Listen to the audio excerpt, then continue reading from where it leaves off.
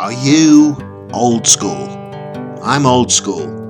I appreciate where we came from and what we've become, and the art of how we got there. And we all know how we got there. The digestive biscuit, sometimes described as a sweet meal biscuit. It's a semi-sweet biscuit that originated in Scotland and is popular worldwide. The digestive was first developed in 1839 by two Scottish doctors to aid digestion. The term digestive is derived from the belief that they had antacid properties due to the use of sodium bicarbonate. First manufactured in 1892, McVitie's Digestive is the best-selling biscuit in the UK. A prominent feature in British culture, the Digestive is ranked the 4th most popular biscuit for dunking into tea. And you know exactly what tea that is. It's Yorkshire tea, hot brew of kings, breakfast of champions, the drink for before and after sex. God bless Yorkshire tea and God save the Queen. I still didn't get paid for that. Hello and welcome to the Alcoholic Ominous podcast, Living Sober After Hitting Bottom. It's really quite popular, but you try telling iTunes that. They haven't thought to add Alcoholic Ominous podcast, Living Sober After Hitting Bottom to their new and noteworthy section. It's like they're putting things off, leaving it until tomorrow, waiting for a better moment, waiting for a bribe, or just being plain lazy. And I look every day in the new and noteworthy section, hopefully, but it's not there, and I'm disappointed every day, and every day is the same. And you should see the dog shit that iTunes has added to their new and noteworthy section. Made in Chelsea, RuPaul, inspiring women, parenting, weightlifting, increasing your word power. Me, this is all about me. Selfish, self-centered, egotistical. I've got a podcast, but it's going nowhere. And I'm doing something about it. Tomorrow, I will procrastinate. Until then, every day's the same. Groundhog Day is a 1993 American comedy film with Bill Murray as Phil Connors, a TV weatherman who, during an assignment covering the annual Groundhog Day event, is caught in a time loop, repeatedly living the same day, over and over. Andie MacDowell's in it, but she's not my type. But I keep watching this movie over and over. Maybe she will be my type. I keep doing the same things and I don't change. I follow a program of recovery in which men and women have recovered from a seemingly hopeless state of mind and body. I carry a book written by early pioneers who created a roadmap to lead other sufferers out of alcoholism. My name is Simon, I'm an alcoholic. I got some biscuits, I got Yorkshire tea, and I've got a lot of time, but every day's the same.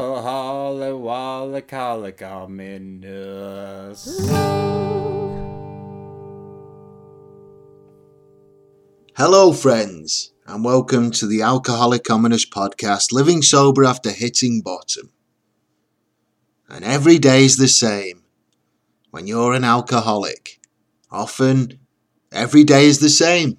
Drink, work, home, drink, kids, bed, drink, sleep, wake up, think about drink. And we know it's bad, but it's better than the alternative. And we know it's killing us. So we know we have to stop. But that's not today. That's tomorrow. And things will get better tomorrow. And we will stop tomorrow. But tomorrow is like today. And every day is the same. And that, friends, is how we have decades of alcoholism. Procrastination. Procrastination, one word with such a powerful meaning behind it. We all do it. I will admit, I am often guilty of putting things off. I'll rationalise and I will sidetrack things. I don't get things done simply because I just don't feel like it. They aren't fun.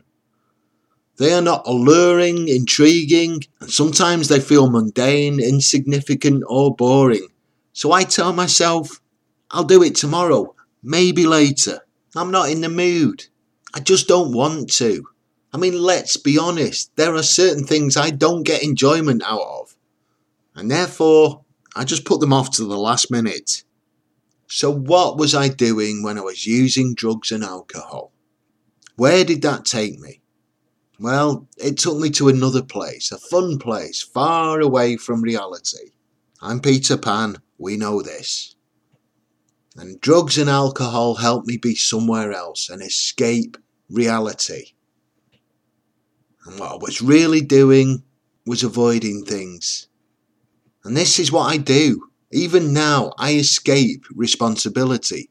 I am my own worst enemy when it comes to being productive or reaching goals.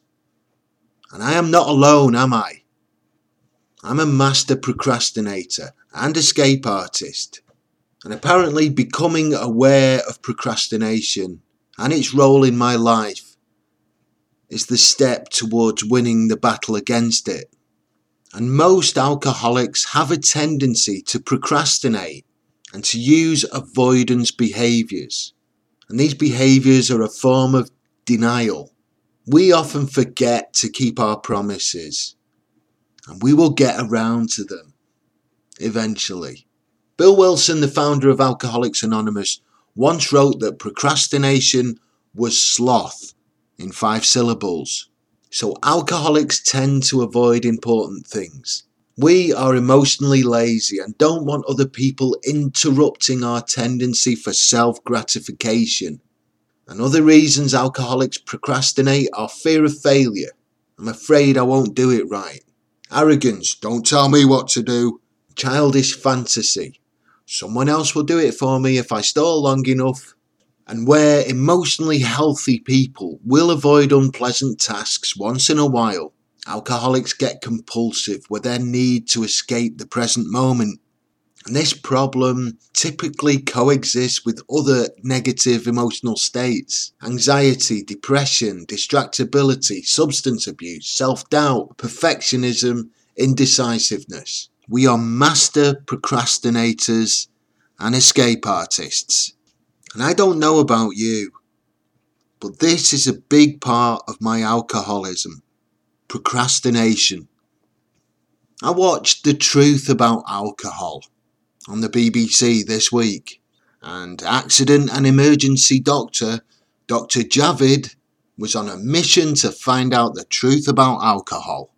And this is because in January our government released its new alcohol guidelines. And for men now, the recommended weekly limit was cut by a third to 14 units per week. That's the equivalent of about 7 pints of weak beer. And it brings it in line with the amount recommended for women. And Dr. Javid aimed to explore the science of drinking and the new evidence for the health risks of alcohol. And Dr. Javid asked, why do some people get drunk quicker than others? What is behind red wine's healthy reputation? Is a nightcap actually good for your sleep? Does lining your stomach work? And can alcohol actually make you eat more? What a fucking waste. And we're doing it again. Another BBC alcohol documentary that can't be asked to look at the real killer of alcoholism. And instead, Dr. Javid looked at people that have 8 pints a week. People that drink red wine because it might be healthy in moderation. Sleeping after a couple of drinks. And the calories. Why does nobody tackle alcoholism? I'll tell you why. Because only alcoholics know. The procrastination, the hiding, the mind, the attempts to control, the need for more, the fear, the insanity, the darkness, the dirt and the lows. Only alcoholics know. I pay taxes. I fund the BBC. And a good-looking doctor who has no idea about alcoholism and never really seriously drank in his life gets an hour of primetime television talking about rubbish. And he knows nothing, and he is looking in all of the wrong places. And it pisses me off. Alcoholics are dying. So here's to you, BBC. Next time you mention alcohol, make an effort. Because at this moment in time, you're up there with Drinkaware and Simon Cowell. You're not as clever as you used to be, BBC. That's why we've all got Netflix and Sky Television, because you let us down. And you never know, maybe I will get a show on the BBC discussing literature. You know, the famous authors, poets, playwrights. And maybe I'll just discuss the Mr. Men and focus on Mr. Bump and Mr. Messy. I'm tired of the BBC doing shows about alcohol but telling me nothing about alcoholism. I'm sick of Drinkaware being funded for nothing and doing nothing. And I want those guys that told me about alcoholism in the 1980s. The brave alcoholics that spoke to my classroom and spoke with knowledge and experience. And if you don't have them, I think you know where you need to look. It's been time. It's been time for a long time. Grab your digestives and don't let go. Okay, they're Scottish, but Jesus, there must be something we like about Scotland. You'll find a million things you like about Yorkshire. And if you look hard enough, you will find Yorkshire tea. Alcoholics, turn off the BBC, get off the Drinkaware website, mute that weightlifting podcast. Britain might have some talent, but every vote is just money for Simon Cowell, who hates everyone apart from Sunita and himself. Get your biscuits and tea, and let's have a look in the book. Please don't mind me, I'm just looking for a change. Don't you mind me, I'm just looking for a change. Please don't mind me, I'm just looking for a change. And if all goes well, well, I won't be the same. 1, 2, 3, 4. Alcoholic, ominous. Alcoholic, ominous.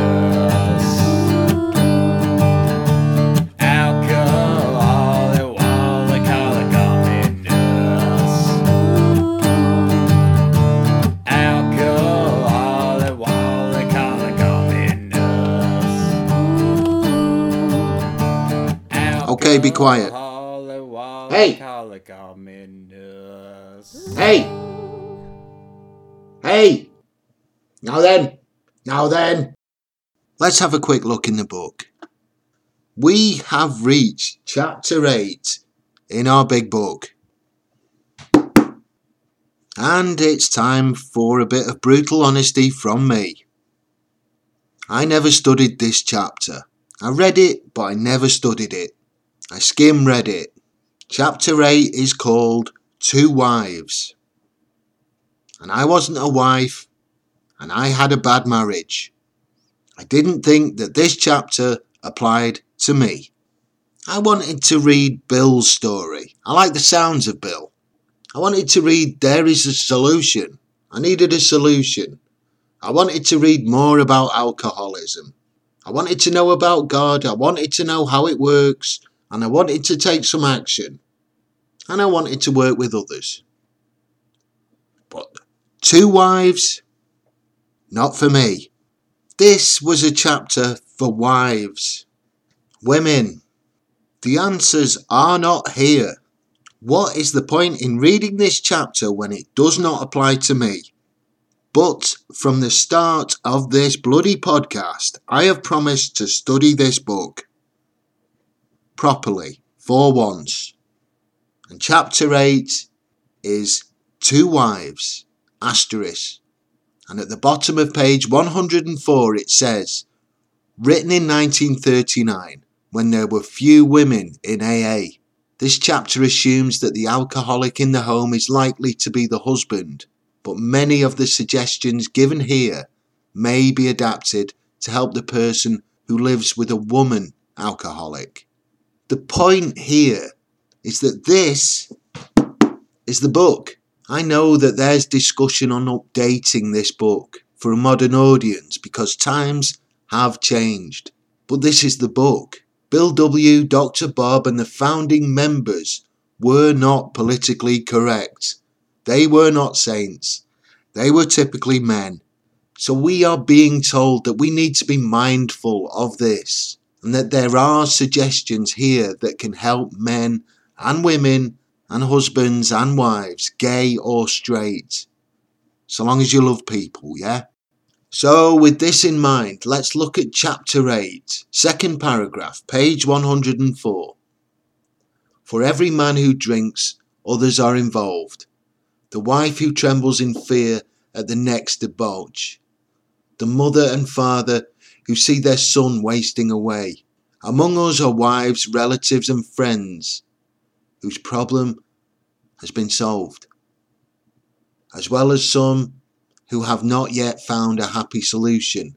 We want the wives of Alcoholics Anonymous to address the wives of men who drink too much. What they say will apply to nearly everyone bound by the ties of blood or affection to an alcoholic.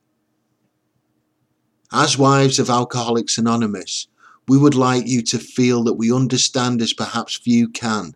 We want to analyse mistakes we have made. We want to leave you with the feeling that no situation is too difficult and no unhappiness too great to overcome. We have travelled a rocky road. There is no mistake about that.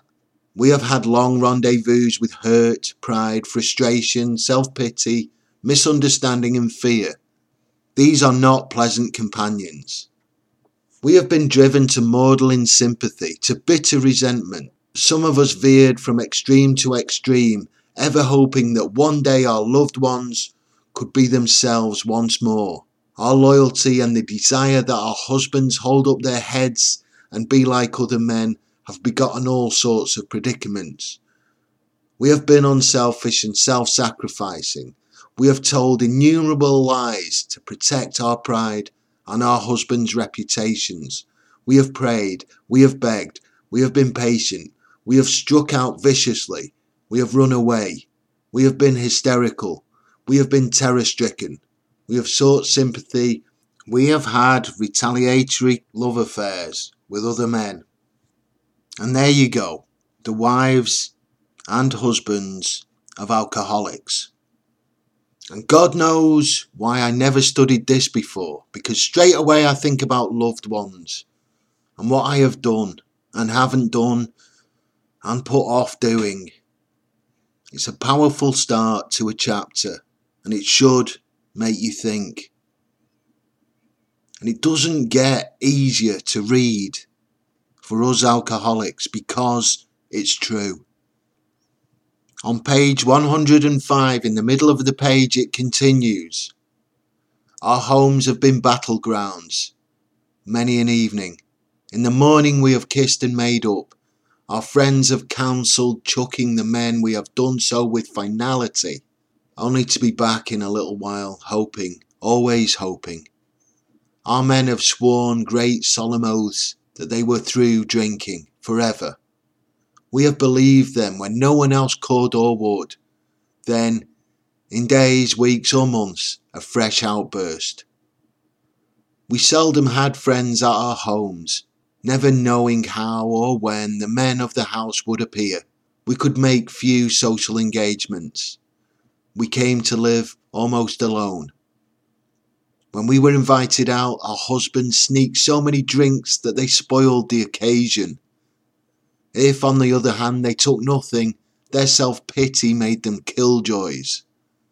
There was never financial security. Positions were always in jeopardy or gone. An armoured car could not have brought the pay envelopes home. The checking account melted like snow in June. Sometimes there were other women, How heartbreaking was this discovery? How cruel to be told that they understood our men as we could not. The bill collectors, the sheriffs, the angry taxi drivers, the policemen, the bums, the pals, and even the ladies they sometimes brought home. Our husbands thought we were so inhospitable. Joy killer, nag, wet blanket. That's what they said. Next day they would be themselves again and we would forgive and try to forget. The book is explaining alcoholism from the other side of the table, from the eyes of our loved ones. This is what Dr. Javid of the BBC failed to even explore. The misery and the pain of alcohol, the impact of alcoholism. And it's brutal and it continues. We have tried to hold the love of our children for their father. We have told small tots that their father was sick, which was much nearer the truth than we realised. They struck the children, kicked out door panels, smashed treasured crockery, and ripped the keys out of pianos. In the midst of such pandemonium, they may have rushed out threatening to live with the other woman forever. In desperation, we have even got tight ourselves, the drunk to end all drunks. The unexpected result was that our husbands seemed to like it. Reading this properly for the first time is difficult. And in the middle of page 107, the book says, under these conditions we naturally made mistakes. Some of them rose out of ignorance of alcoholism. Sometimes we sensed dimly that we were dealing with sick men. Had we fully understood the nature of the alcoholic illness, we might have behaved differently. And that is the introduction to Two Wives. Nobody suffers more than those forced to watch a loved one suffer. Our loved ones experience fear, depression, self-pity. They lie on our behalf.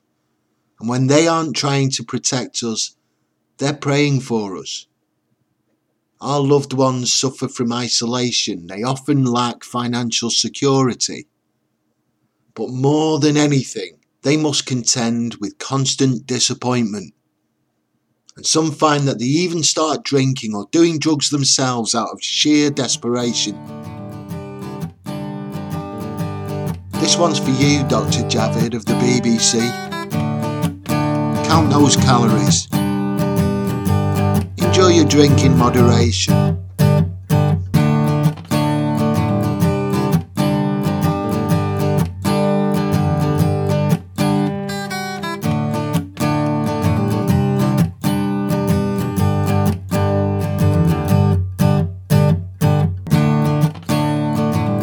My experiences as a practicing alcoholic. I procrastinated a lot. I still do. I put things off. I was always going to address my alcoholism tomorrow. Tomorrow, not today. Because today is difficult. And I'll need a drink to get me through today. And it's okay today. If you had my problems, you would drink today. I read chapter 8 and it's not me exactly. I wasn't a bad husband, but I was drinking until the later years when I sobered up. I just hid it well, which probably tells you something about the closeness of my relationship and marriage, and it tells you that I didn't really have one of those wives that was bound by affection. I don't know. I'm divorced and it wasn't right. And I was, as usual, flogging a dead horse, tending the wrong grave, my marriage.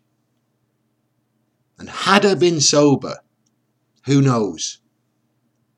But I didn't do anything. The house was not a war zone. It was just silent most of the time. And there was bitterness and mind games. There were no love affairs, no police cars, and no bums. I was just existing, getting by, miserably. And drink helped.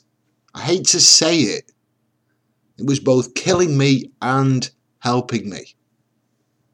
But I totally get chapter 8 because that would have been where this thing ended up.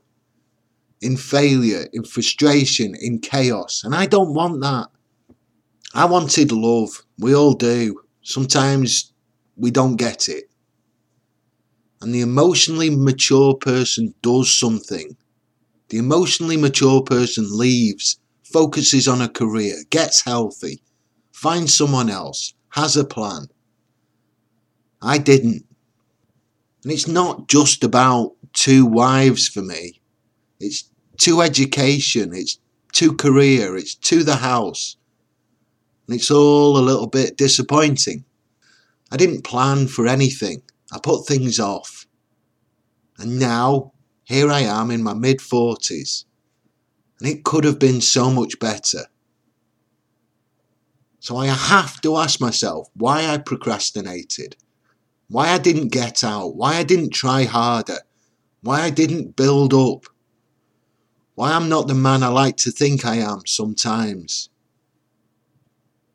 I've had a disease and I have a disease. And I have suffered as much from the things I have failed to do as the things I actually did. And I have justified my procrastination. I have told myself that other things were more important when I knew they weren't. I have blamed other people for my failure. I have told myself that now isn't the right time. I've joked my way out of things. I have immersed myself in more desirable activities, like drinking. I've told myself that this isn't a big deal, and I've done something else. So that's me. I've wasted time. And the passage of time scares me. I've now got more grey hairs than dark hairs. I'll never be in the Olympics. I'll never retire early. I'll never have a hit record. Maybe I'll never be successful. But it wasn't the fault of people, places and things that I had no control over. It was me. My alcoholism, my procrastination. And it's sometimes hard to look at yourself. I'm glad you didn't go to my junior school. Not because I don't like you, but probably because I do like you. But if you had gone to my junior school, you would have found old, horrible women that wanted to make children cry. Evil bitches from hell, our teachers. It wasn't nice there. I was a good kid. I tried. But these horrible old women wanted to rule with fear. And they did.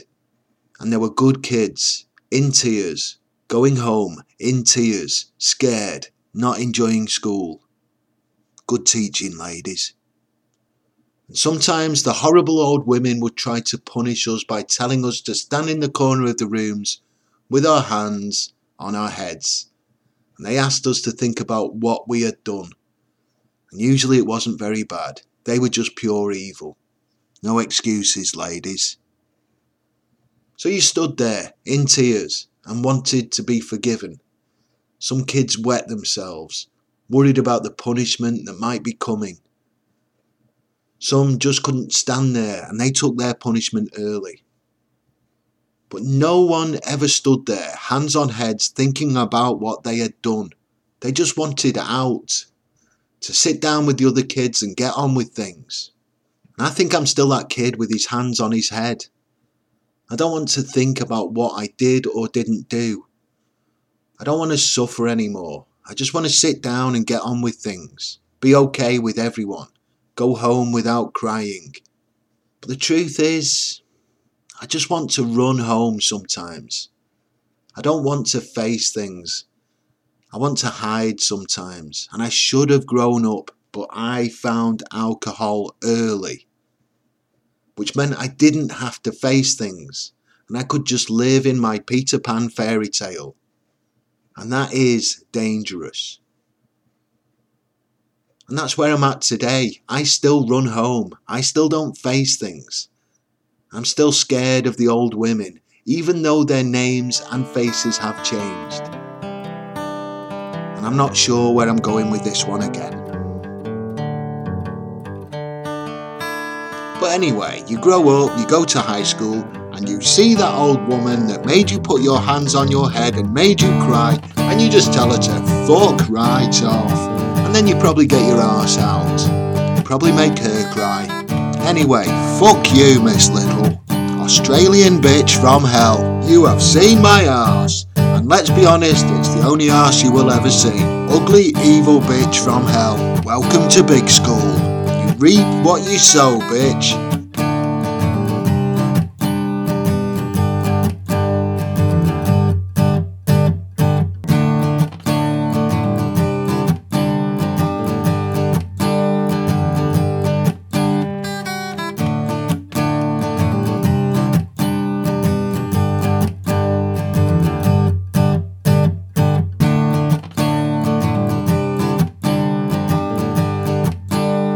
My week in sobriety. God, I feel better for that. Oh, I've not had a good week. My football team is shit again. I've got bills. I'm having to read chapter 8 and have a good look at myself. I couldn't see much of Game of Thrones episode 3 because it was all done in bloody darkness. Tyson Fury seems to be signed into a contract that keeps him away from cleaning up. I've had to buy new bed linen because my girlfriend said I was a typical bloke. Mary Poppins wasn't as good as the first one, and I'm feeling sorry for myself again. But it sure feels good to talk about the evil and twisted bitch that is Miss Little from Australia. I thought Claire was the major resentment, but actually it's Miss Little.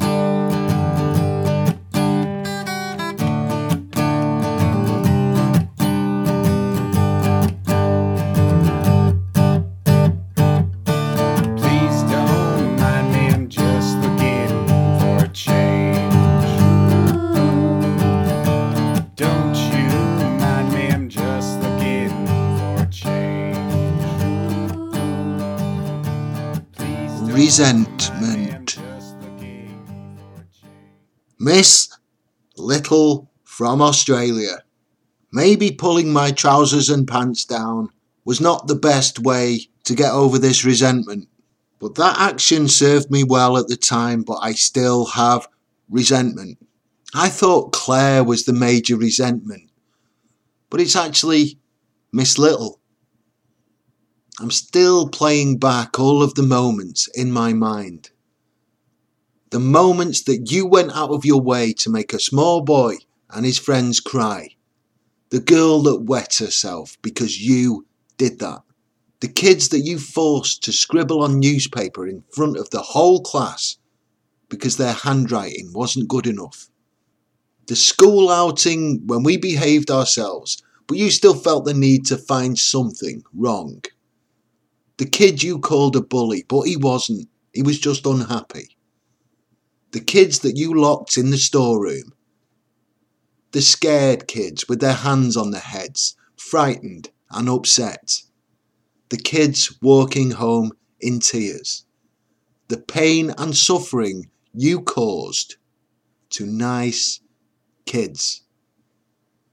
And I'm pretty sure you're dead now because I saw you in the doctors in 2010. When I did my back in.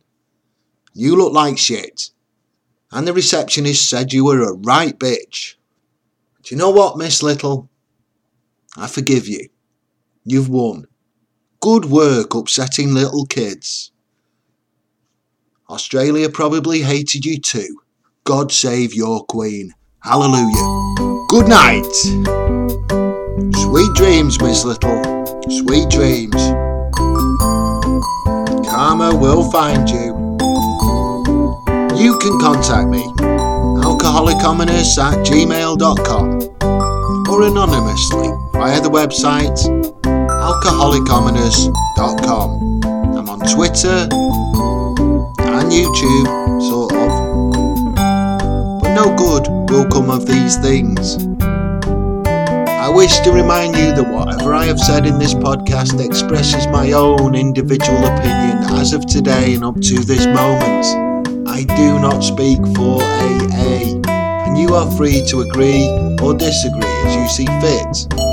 In fact, it is suggested that you pay no attention to anything that is not in the AA Big Book. If you don't have a big book, it's time you bought one. Read it, study it, live with it, loan it, scatter it and learn from it.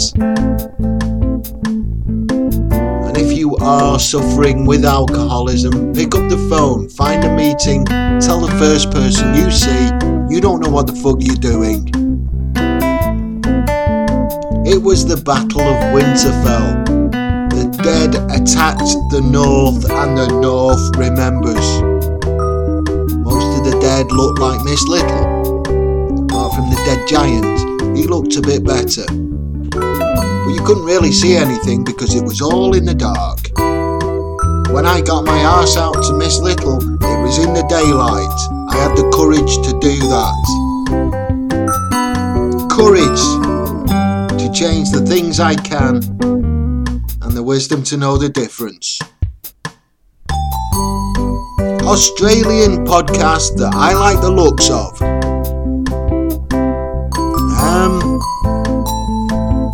Forgotten Australia. True crime, dark histories and unsolved mysteries. Forgotten Australia. Gardening Australia, presented by Australia's leading horticultural experts and hosted by Costa Georgiadis. Gardening Australia is a valuable resource to all gardeners. Australian True Crime with Michael Lorry and Emily Webb. Abusing Young Children with Miss Little. Making Small Children Cry with Miss Little.